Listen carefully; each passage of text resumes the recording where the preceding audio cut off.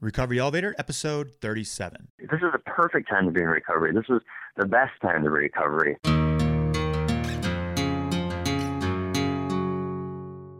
Welcome to RE. Welcome to the Recovery Elevator podcast.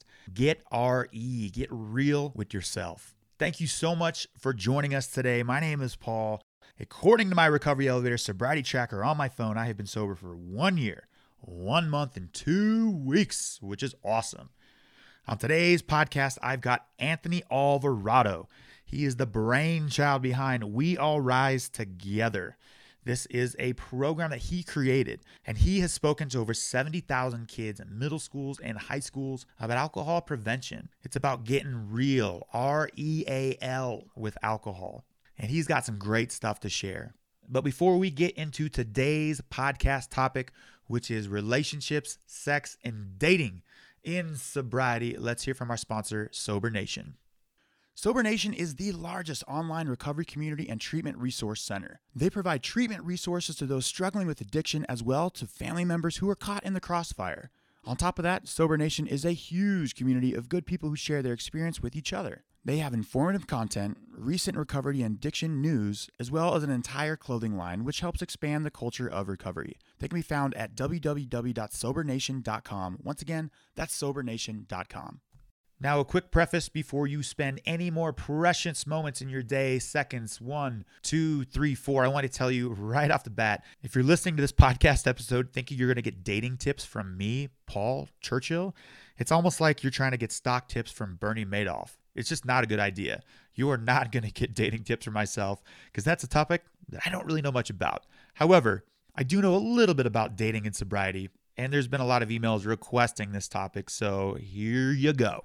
We've all heard the don't make any large life changes in your first year of sobriety. And getting into a relationship, or maybe even exiting a relationship in the first year of sobriety, constitutes just that. Bringing somebody else into your life on a physical and an emotional level is a huge change. And first off, when we're in early sobriety, we don't have much emotional capacity. We don't have much to contribute to a relationship in general. Yeah, so it's one of those things where you hear the old timers, the people with multiple years of sobriety. You got to say things enough times over and over, and I've heard it so many times. Don't get into a relationship before your first year of sobriety. With my sponsor, it was a little different. I've been sober for 1 year, 1 month, and 2 weeks.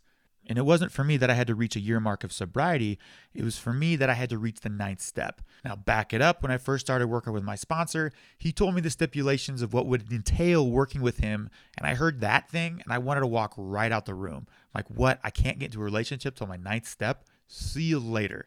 However, it was my ideas and my brilliant thinking that got me into that room with that sponsor. I decided to move forward with that sponsor. He's an amazing man who should be decorated in prizes and medals and things like that. And he's one of those recovery warriors who just keeps giving back. So I made the commitment, got outside my comfort zone. And we all know how enticing it is to say yes when we feel so lonely.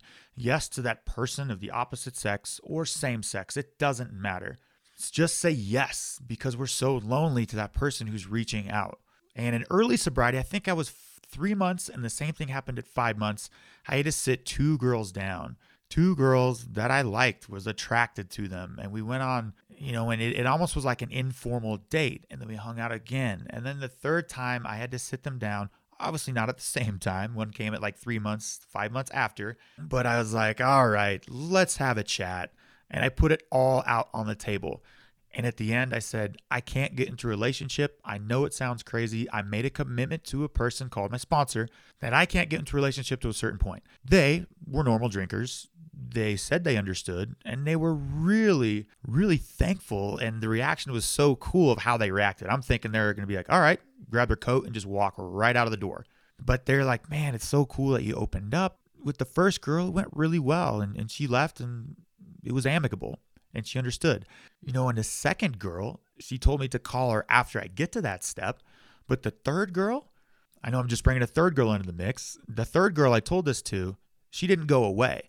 So I told it to this one girl. And the next day, she texted me or called me. I don't remember back then. But I remember looking at my phone. I'm like, what? I thought I just told you the day before I'm an alcoholic. And A, I thought that would cause you to run for the hills already, but B, like you're calling me back. So this other girl, she just didn't go away, and we kept hanging out.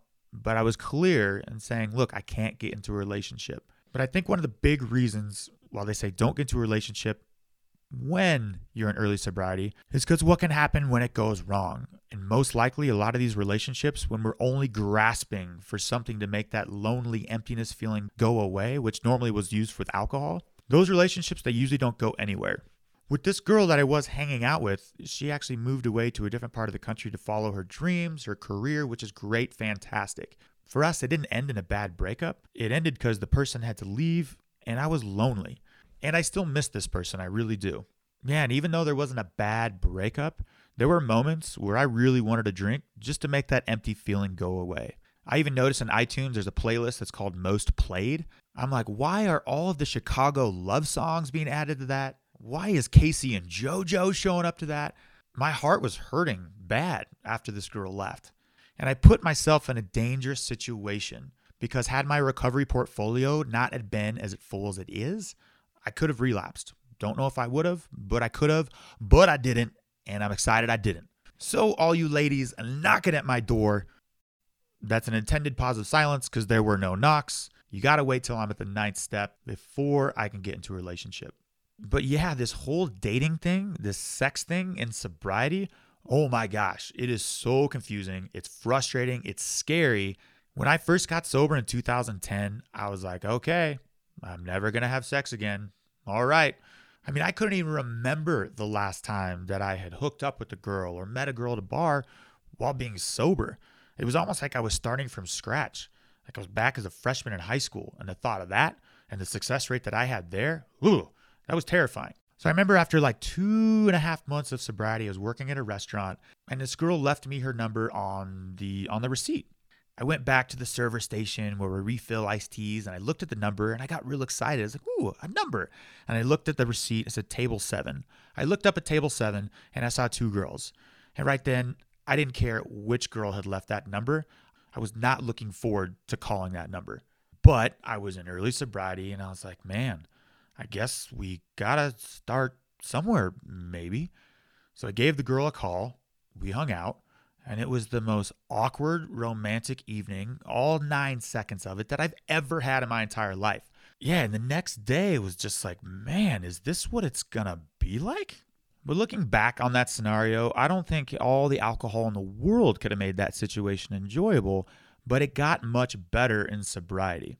And in the few and far in between times I have been in relationships in sobriety, I've been able to connect on a much more emotional level, shall I say, because A, I'm in the moment, and B, I'm not looking over that person's shoulder for a drink. I'm listening to the conversation. I'm not thinking about where the next drink is going to come from. And I'm not a relationship counselor, but paying attention to the girl who's talking to me is more conducive to a relationship than finding ways to sneak out the back door and get drunk, I think. And this whole alcoholic thing, it scares me every time I have to tell somebody who doesn't know about me. Because there is this social stigma, and those who run for the hills, those are the ones you don't want anyways. This thing is one of the quickest friends, family, and girlfriend filters or potential life partner filters that you could ever ask for. For example, I asked out this girl, and in 2015, a lot of this took place over text, and she goes, do you like beer? There's a new brewery that just opened up. And I got that text, I'm like, oh shit, how do I respond to this? And within 10 seconds, I copied and pasted the link to the Recovery Elevator podcast and just sent it to her.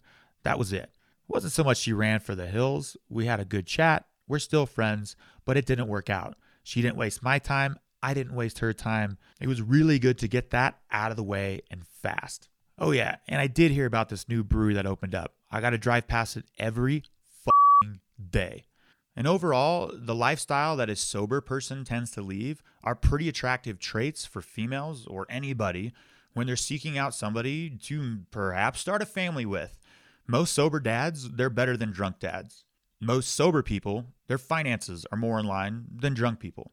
Okay, so here are 6 tips. And I got this from an article from Pro Talk. You can check out the link at recoveryelevator.com, podcast episode 37.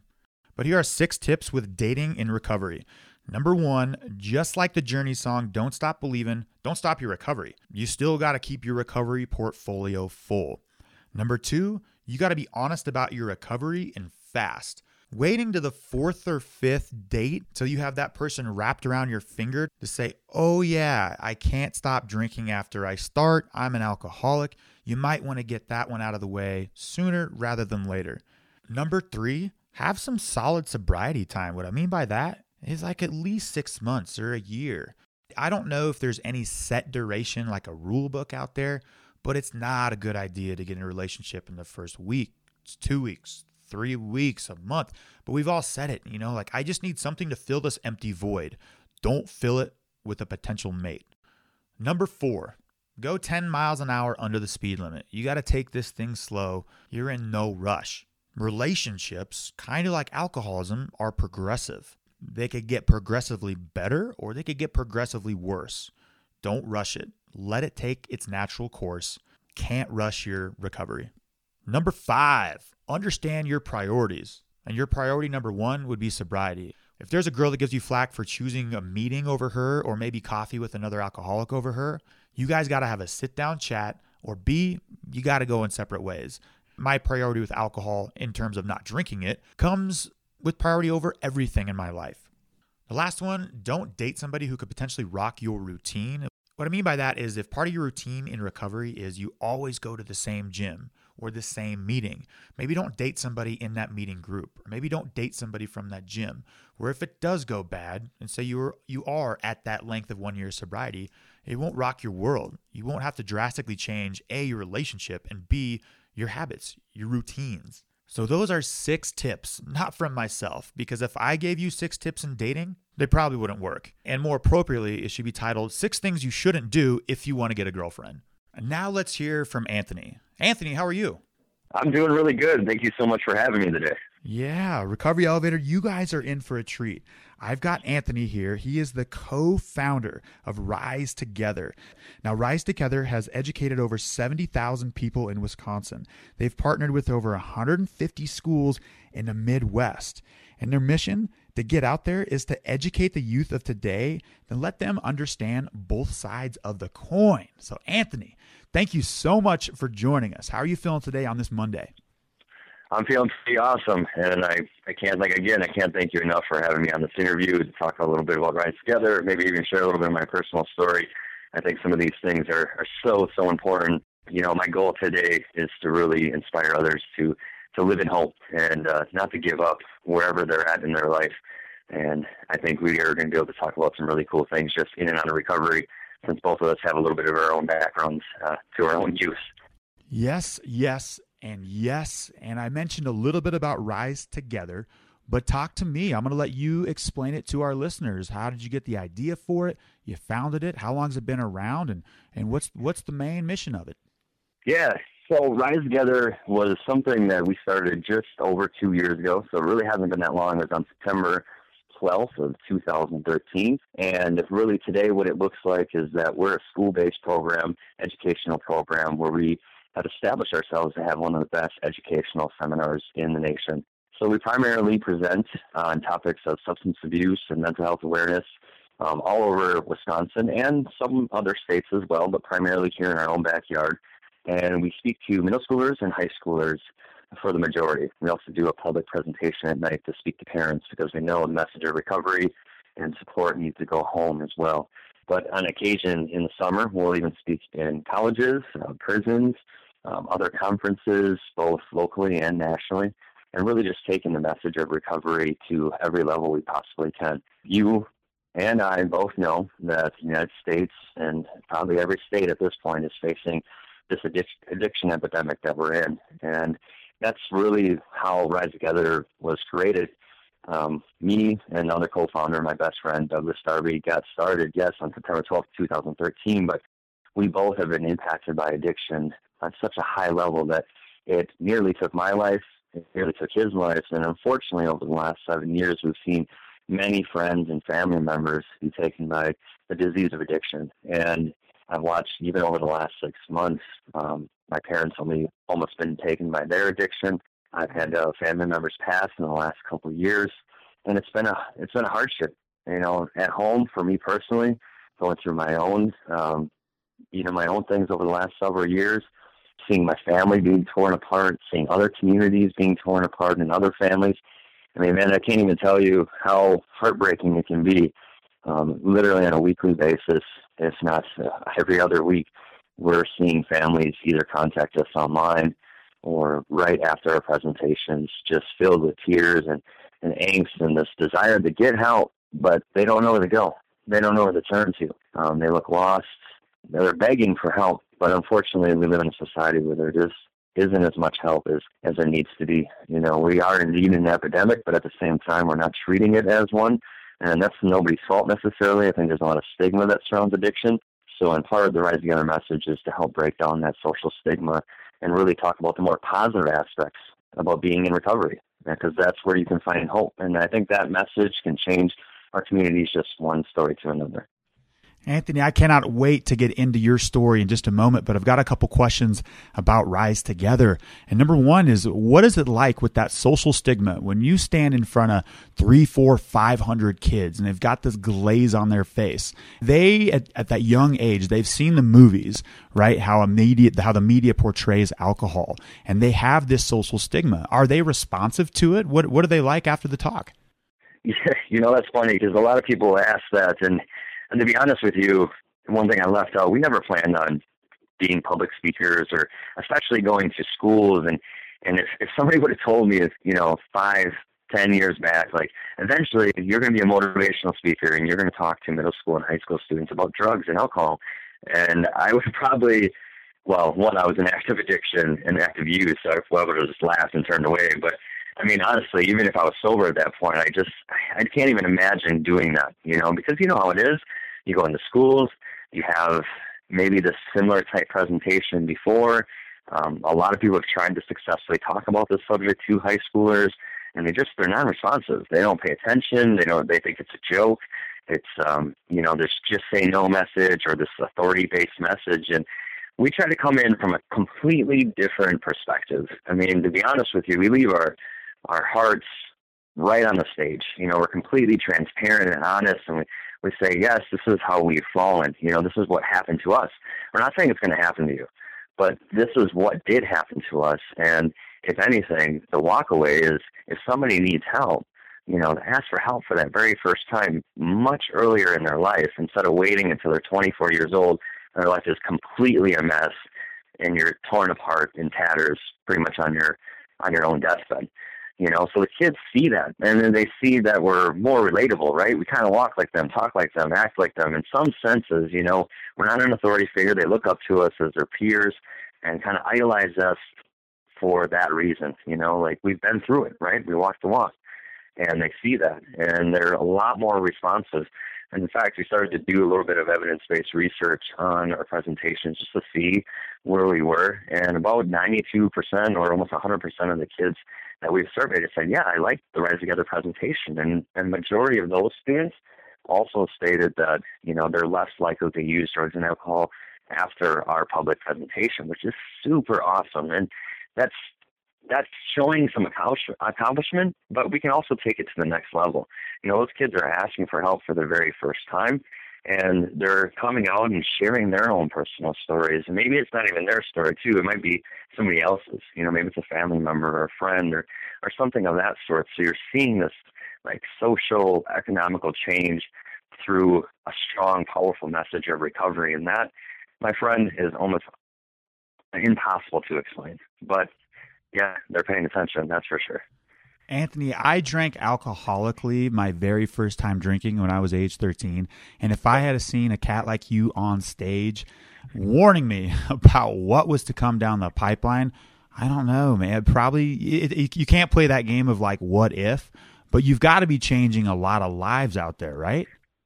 Yeah, I can't wait until the day, like we do here, and this is one of the things that keeps us going. I talked about how daunting it is to see this addiction epidemic just tearing apart communities and families and ripping us from like our friends and our loved ones.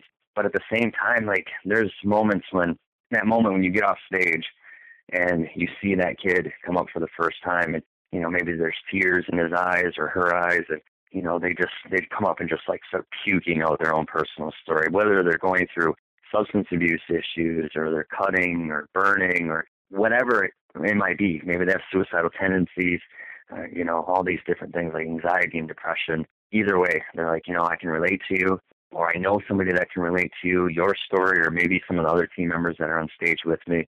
We have about 6 people that share their own personal story, and we all have different backgrounds. Whose ever story it is that makes an impact on that person.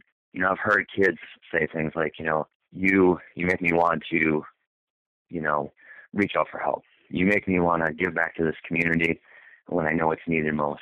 You encourage me to be a better student, or even teachers saying you encourage me to be a better teacher, or parents saying you encourage me to be a better father and a better mother, and be there for my children and for my family, and inspired me when I was about to give up. I've heard even professionals stand stronger in their career because, they saw our message of hope and they believed in themselves to continue to carry on their own purpose and whatever it was to make a difference in their own family or their own community. And those comments is what keeps us strong. Those are the things that lift us up in our hardest times, because it's not as if because we do this we're some like supreme being of any sorts. We're just like everybody else.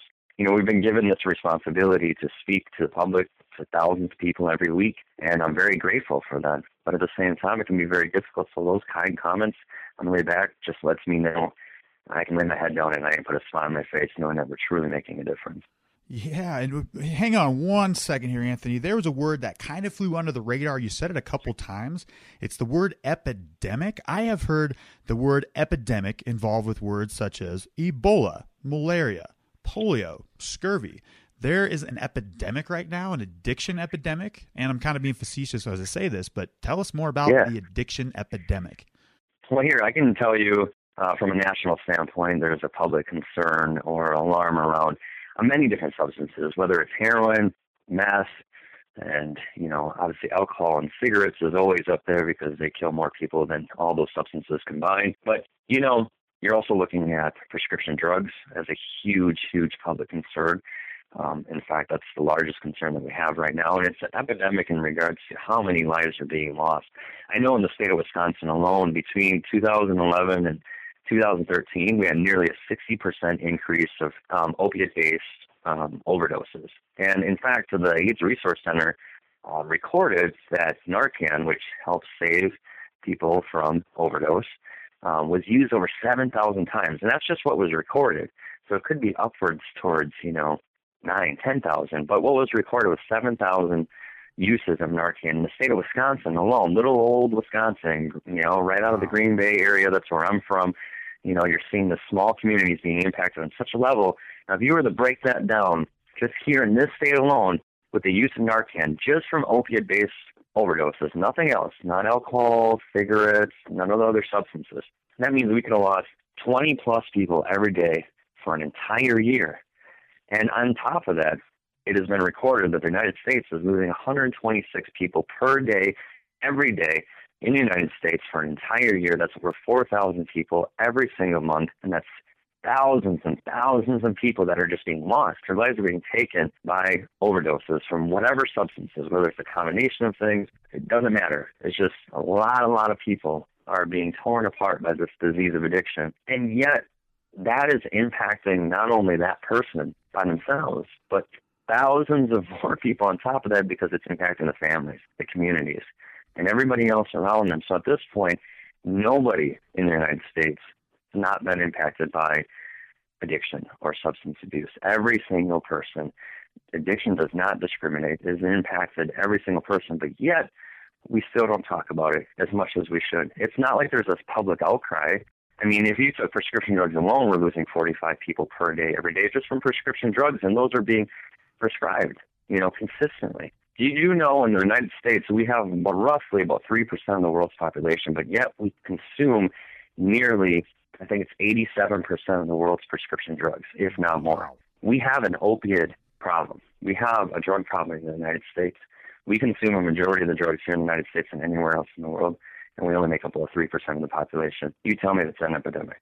Yeah, I would classify epidemic as well with that. Anthony, let's get into the questions. I'm excited to hear about your background, your story. Number one, are you ready? Yeah, I'm ready. All right. Anthony, how long have you been sober? All right, so I first found recovery 7 years ago, and over the last 7 years, it definitely hasn't been easy. So I'm really proud to announce, though, that I've been completely clean sober from all drugs and alcohol for just coming up on 3 years. Nice. Congratulations. And next up, Anthony, give us a brief background on yourself. Maybe your age, what you do for a living, hobbies, what you do for fun. Yeah, so I'm 31 years old. I have two beautiful children, one girl, one boy, 10 and 12 years old. Actually, we just got a chance to hang out this past weekend, which was really awesome. As I was telling you earlier that we're coming back from D.C., so I was out on the road for about a week because I primarily do this thing at Rise Together full-time, and it's really awesome to come home and spend time with my children. It's primarily what I do for hobbies, and then they keep me busy as a single parent. My son just finished up his year in Pop Warner football, and they finished up the season really well. And my daughter also had a volleyball tournament over the weekend, and they took first place in the tournament. So those are the situations that you're going to find me in, just spending some really awesome quality time with my kids as much as I possibly can. I do hit the road throughout the month here and there, but other than that, I'm surrounded by friends, family, and my children.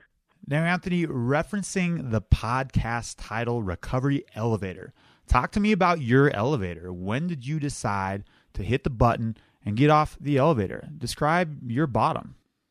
For me, I was in active use of heavy drugs, illicit substances for about 10 years. So from 14 to 24 years old, I was using everything and anything.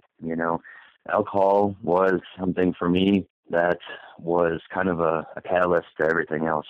If I look back at it now, alcohol is probably the worst substance for me all across the board. It was the first substance I used and the last substance I used. It was also the substance that I used for the longest period of time. Alcohol for me opened up doors to places that I couldn't shut for a very long time. And I got involved with other substances such as prescription drugs, dabbled in a little bit of heroin, really gotten into cocaine and meth and ecstasy and some of those type of substances. And man, it doesn't really matter. I can label out all those things and how much I did and all the horror stories around it. But to be honest with you, it took me quite some time to get to the age of 24, and I didn't even think I'd get to the age of 25. It already seemed like I've been living this life forever, this life of tragedy and despair. I mean, I didn't even recognize myself in the mirror, and I didn't have anything around myself at that time. And we're only talking about 7 years ago. I mean, I was ruined physically and mentally and spiritually and socially. I was shot. I probably burned every single bridge I possibly could have. And I was broken. I mean, this addiction, this disease that I was carrying brought me to my knees. And I almost couldn't get up. I just didn't see no light.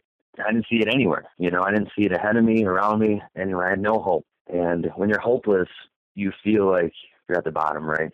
And that's where you say at the end of your rope. And I remember it was back when it was a summer, and I remember it was kind of a gloomy day, believe it or not. And I was ready to give up. 24 years old, no job, felt like I had no friends. My family was shutting the door on me, at least it seemed like it. They didn't want me around. They didn't know what to do with me. I had my son, who was 6 years old at the time, and I remember he was in my peripheral. That day I was sitting on the back porch of my grandmother's house, and I was smoking my last cigarette, and I wanted to die, like in the worst way, because I figured it would make all the pain go away, and make the pain stop. And I just didn't know where else to go.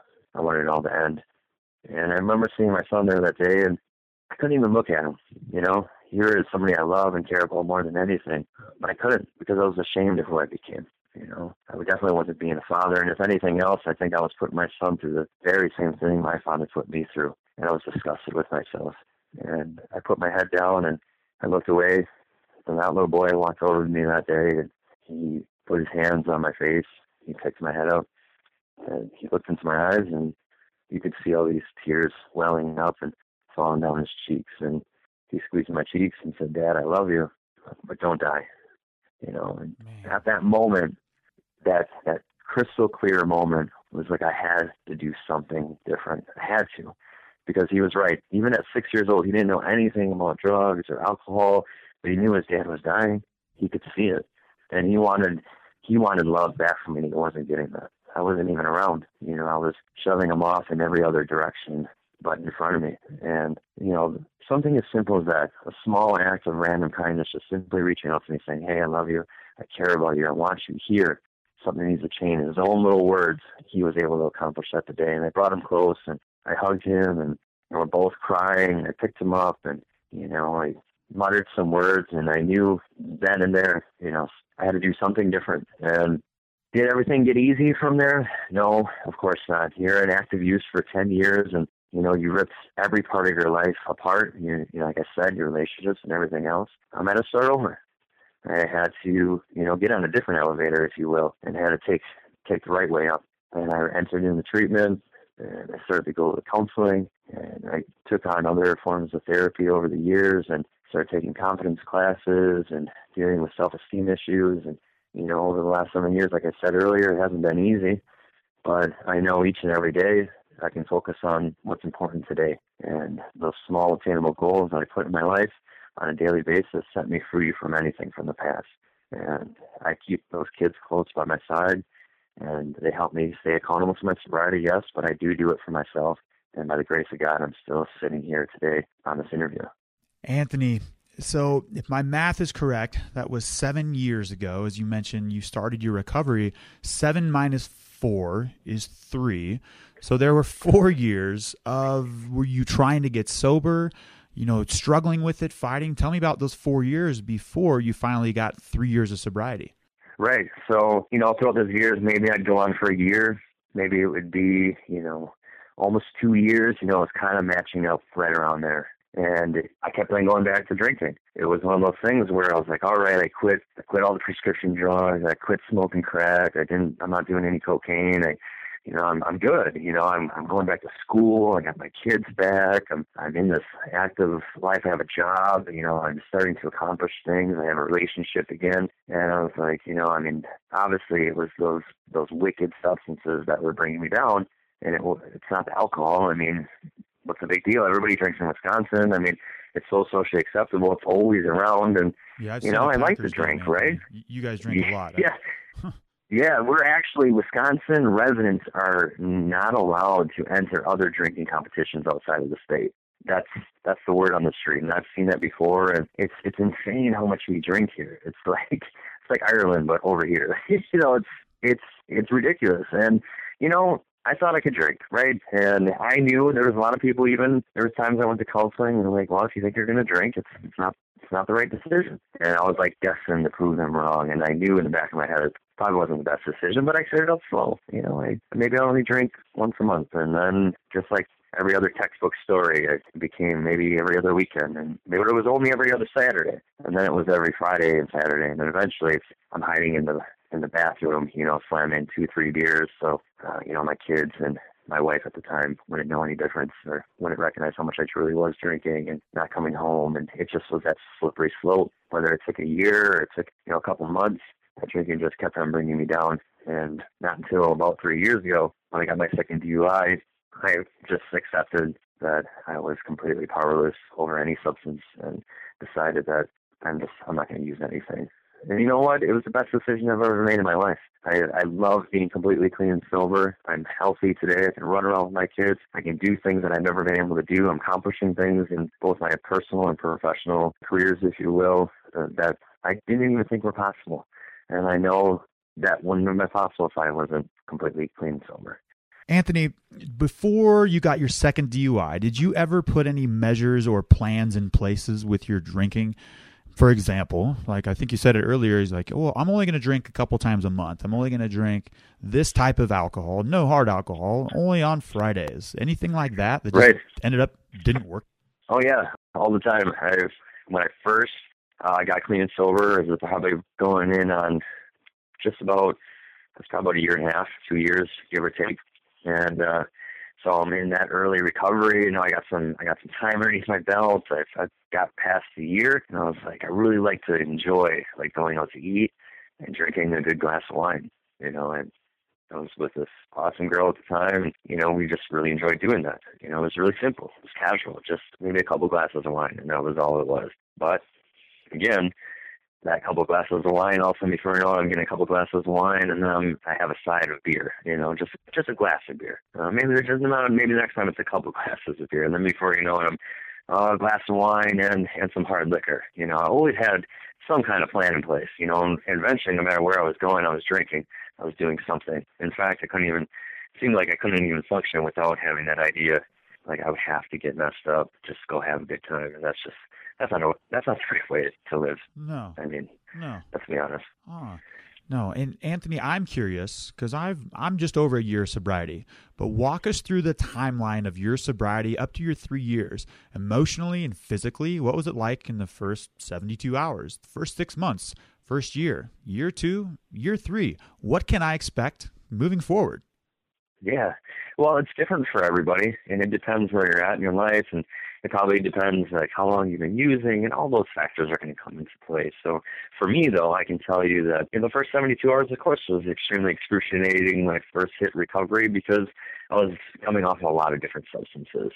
There wasn't any formal detox that I took. So coming off of prescription drugs, and I dabbled in heroin and, drank for many, many years, and the cocaine and the crack and all that stuff, combined on a quite consistent basis for many years, the detox was wicked, horrid, things that I don't really like to talk about too much, but you can imagine, getting to the point where you're puking, you're throwing up, and there's other things like diarrhea and all these different things, and you're living your life in the bathroom, and you can barely make it out of bed, and you're sweating, waking up, having to change your clothes, the sheets, all these different things.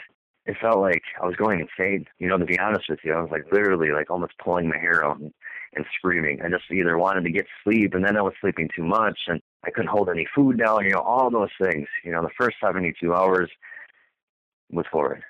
And eventually and slowly but surely over the time, of course, as we got into, the first week, started to stabilize a little bit more. I took on, eating better and drinking a lot of fluids and all these things. And it slowly, progressively got better, day by day. And it was worth getting through that first 72 hours.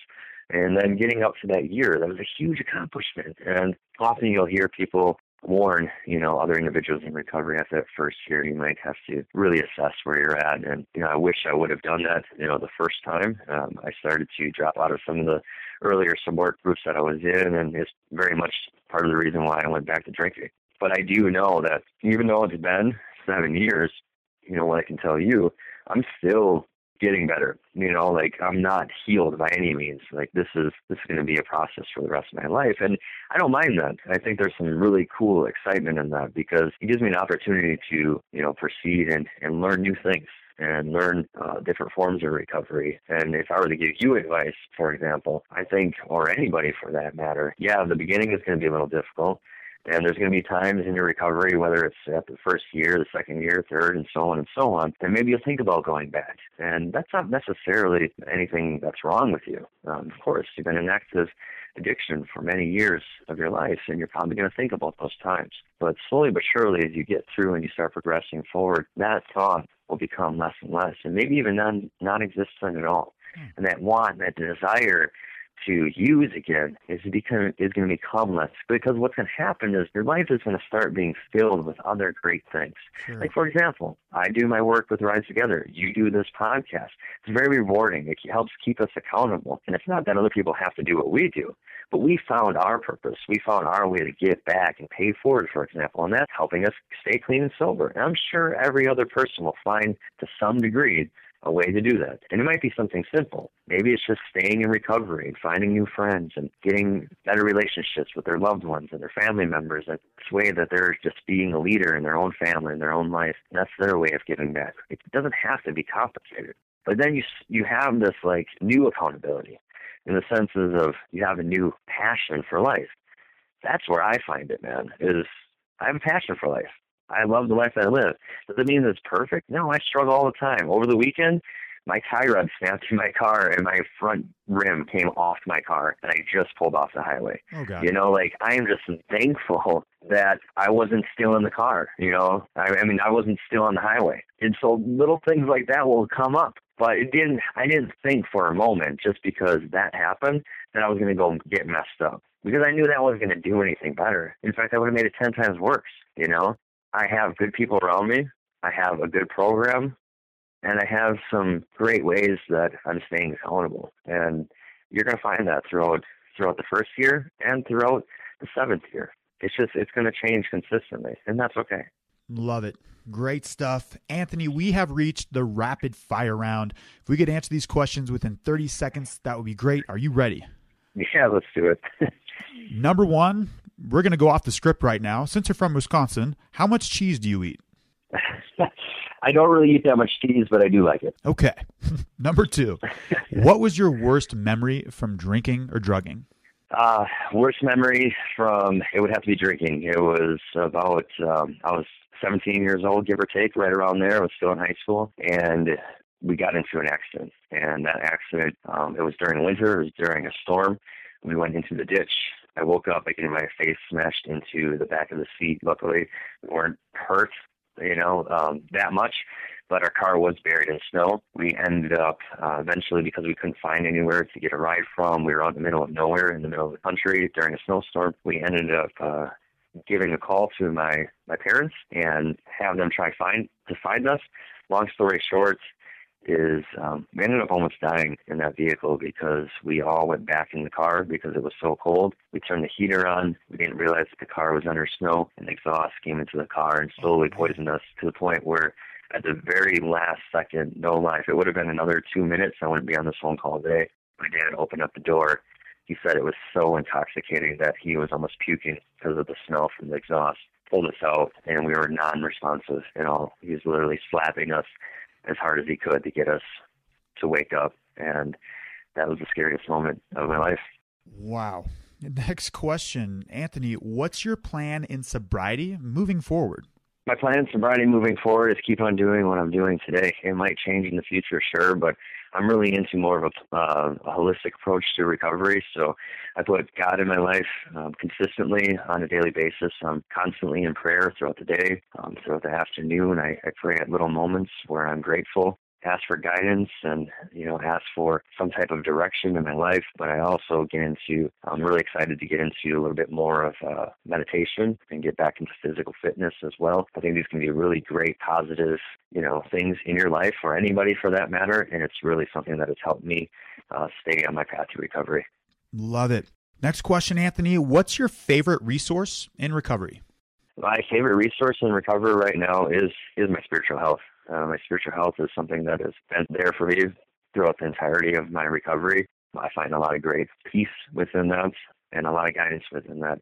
There's a better understanding of who I am and what my purpose is, and believing in that, believing in myself, and knowing that I'm not doing it alone and that God is by my side anytime I turn around. Anthony, in regards to sobriety, what's the best advice you've ever received? The best advice I've ever received is something that I still live today is small attainable goals on a daily basis. That's where you get back into the attitude of one day at a time. It is truly that. I think for anything in our life, if you can accomplish, the small attainable goals, whether maybe it's asking for help, maybe it's staying in that treatment program, maybe it's, finding a new path to recovery that helps revive your recovery when it's needed most, whatever it might be. Maybe it's making that phone call to that job, or just submitting that application, whatever is going to help and not make it worse. I think just doing those small acts on a daily basis can get you to those big goals that you're looking to succeed in. It's never wrong to do the right thing. Anthony, we heard a little bit of your value bombs earlier, but what parting piece of guidance can you give to our listeners who are in early recovery or thinking about quitting drinking? I think find a path to recovery that works for you and understand that it may change over time, and that's completely all right. Over time, throughout my recovery and throughout the teachings that I've, taken on, I learned that it's really important to develop these long-term coping, mechanisms and skills for life. For me, meditation and physical fitness are just examples of additional approaches that I can have to my own recovery. And I encourage people to make it fun, make it exciting. As long as it doesn't put you at risk and put you in danger, just because you're clean and sober doesn't mean life is going to be shitty. It doesn't mean life is going to suck. I mean, we try to spit that message every time. You know, I go to concerts all the time still. I have good people around me to support me and make sure that I stay in sobriety, but I do things probably more than I did when I was in active use. I still go see live music. I still go get tattoos. I do my own thing. I'm my own person. Whatever it is for me, you know, I'm trying to enjoy life to its fullest to some extent. You know, maybe that's a little bit of a addictive personality, but at the same time, I'm not putting myself at risk. I know when I walk out that front door, I can put a smile on my face because I'm clean and sober today. So no matter how challenging it gets, no matter how difficult it seems at first or years in your recovery, reach out when you need help. Get guidance from others. Be open, honest, and willing to make a difference in your life. And no matter how difficult that is, find some things that you're really good at. Find a purpose. Find a passion in your life. Because with that passion, there's going to be days that are going to be very difficult, but that passion is going to get you through those times. So that's what I would do. I would encourage you to find that. Find who you really are. Don't worry about those substances. Live in sobriety. It can be awesome. Love it. Love it. And last up, before we finish the interview, Anthony, give us your own personalized "you might be an alcoholic if" line. All right. So I got a couple of funny ones just because I was actually reading through this magazine last night. There's a catalog where you could order all kinds of stuff. You could order like bed, bathroom supplies, all this different stuff. They call that Sky Mall. Yeah, right. So it was like Sky Mall. And I was looking through this magazine, and I read the questions actually to this interview before I was looking through this magazine, and I came up on this thing that you could buy, and it's perfect for this situation. So you might be an alcoholic if you have to buy a globe bar. Now let me explain. This is a globe that actually hides your alcohol inside the globe. It looks super awesome on the outside, but for $20 a month for 11 months, you can have your very own globe bar. You can hide all that alcohol that you're looking to hide from the rest of your family. Like, that is ridiculous. Like, I don't even know why you would want to buy that. It does look cool, but it looks cool by itself, like just as a globe. You know what I mean? But how big is it? Could it hold like a 12-pack? How big is the globe? Because this. Yeah, man. Like they had in the picture, they had a full bar. Like you could probably carry at least 7 bottles of liquor down in the bottom base of this globe because it was a stand-up globe on a base and a supporting unit and everything. And then you could open the globe in half and probably stick another 4 or 5 bottles of liquor inside that globe. Goodness gracious. I think the underlying point there is that alcoholism and addiction are all over the world. Right. That was pretty lame. Sorry about that. No, I like the angle that you're going with because it's true, man. It's true. But, you know, it's funny as those things can be. It is a concern that everybody should recognize. I think it's going to take a lot of time before, you know, we have this addiction epidemic curve. But you really have to take a look at how our society's handling it, how we're conversating about it, you know, in both personal and professional environments, and see if we're actually supporting those that are looking to find recovery. I know today there's going to be a lot of listeners that are, you know, checking this out, and maybe they're early in recovery. They don't have any direction, and maybe it's not talked about in their families, and they don't want to talk to their friends about it. But what I do know, and what I'm finding out, even as I'm traveling across the United States speaking, is that there are more resources available that are even outside of the box. I'm going to small suburban communities all the time, and they're like, we don't have any treatment, we don't have any options. But, you know, there's things like this that also can inspire you to continue to find those resources and help that you need. Like, I listen to podcasts, I go and I read, you know, positive books, whether it's about recovery or just about life. I write, I try to play music. I'm not good at it, but I try to do those things and have those hobbies and those extracurricular activities and listen to other motivational people and other great people in recovery. There's plenty of things out there, even fitness programs that are around recovery that you can take a look at, or you can just make your own thing until you find, you know, it's not going to take away from maybe the treatment and therapy that you need. And that's definitely legit. Like, if I didn't have treatment and if I didn't have therapy, I wouldn't be on this call. Like, that definitely helped me out, and I needed that. But, you know, there's so many cool things that are happening in the recovery world, and it's coming up to, like, today's age, and it's so awesome to see. I mean, you have thousands and thousands of people in recovery that are uniting and saying, you know, we want to change the world. We want to change what's happening because we don't want our loved ones dying anymore. And how exciting is that? This is the perfect time to be in recovery. This is the best time to be in recovery. Things are really changing, and why not be a piece of that, you know, in your own personal life and for the nation and for the world, if you want to put it that way. Anthony, inspiring, motivational, Thank you so much for joining us and helping me stay sober. You're very welcome. Thank you. Thank you so much. And same thing back at you and all the listeners out there. These things help me stay accountable. I can't thank everyone, and including yourself, enough for putting me on this podcast today. And just thank you. Thank you. Thank you, Anthony. You might be an alcoholic if, and these come from Nikki out in California. Thanks again for compiling this. You might be an alcoholic if your breakfast wake up is a screwdriver instead of a coffee. That one's actually from Nikki from Chatsworth. This one's from Rick in Santa Clarita. You might be an alcoholic when a good reason to drink is the grand opening of a matchbook. This one's from Chris from Dallas. You might be an alcoholic if you think you're not an alcoholic because only alcoholics go to meetings and you don't go to meetings. You might be an alcoholic if your idea of a balanced diet is a Budweiser in each hand. That's just a funny one found online.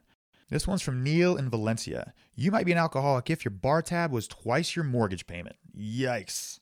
On a more serious note, you might be an alcoholic if you ever try to stop drinking, try to drink less, and you fail. You might be an alcoholic. That's from some good old AA literature. Recovery Elevator, some cool things are happening in this community. What I mean by that, our Recovery Elevator private accountability group on Facebook, we're almost to 200 members. I'm in there daily. There's videos, there's points of inspiration, there's stories, people helping other people stay sober. If we relapse, we don't beat each other up because we beat ourselves up. We're supportive. It's a great group. If you like this podcast, go to recoveryelevator.com. Help us keep this going. Make a donation. I don't like asking for money. I don't. However, there's been a couple people that have set up something where they do $5 a month. That is totally fine and really lets us get out there and do what we want to do. Recovery Elevator, you took the elevator down. Stop doing that dance. Hit the button. Get out. You got to take the stairs back up. You can do this.